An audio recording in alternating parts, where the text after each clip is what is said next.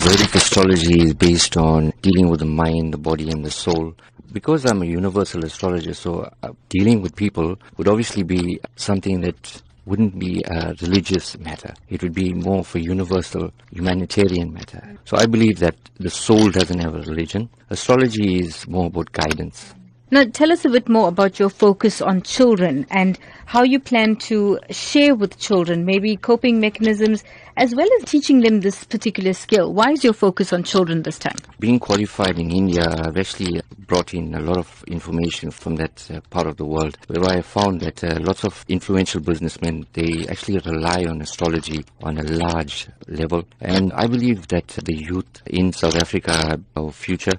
And if we give them a better understanding about themselves, not around us, we don't want to know anything around us. If we understand ourselves from within, we'll be able to adapt to the surroundings. From a teaching aspect in terms of astrology, I would actually advise them about character analysis, personality traits, more importantly about bringing out the best kind of qualities in them that will actually help them to grow and to become future leaders.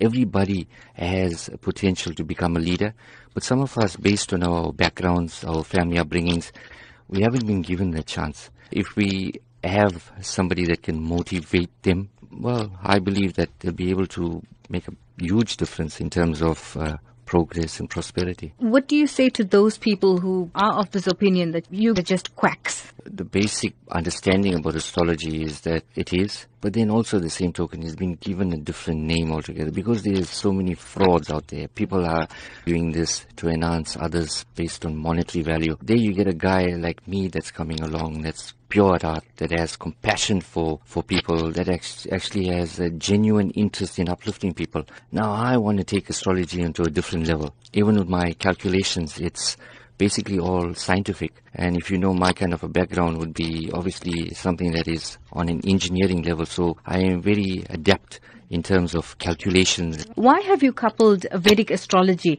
with life coaching? From an aspect of mind, body and soul, I think it's very important that if our souls are nurtured based on our upbringings, our bodies shine. Then the mind automatically thinks.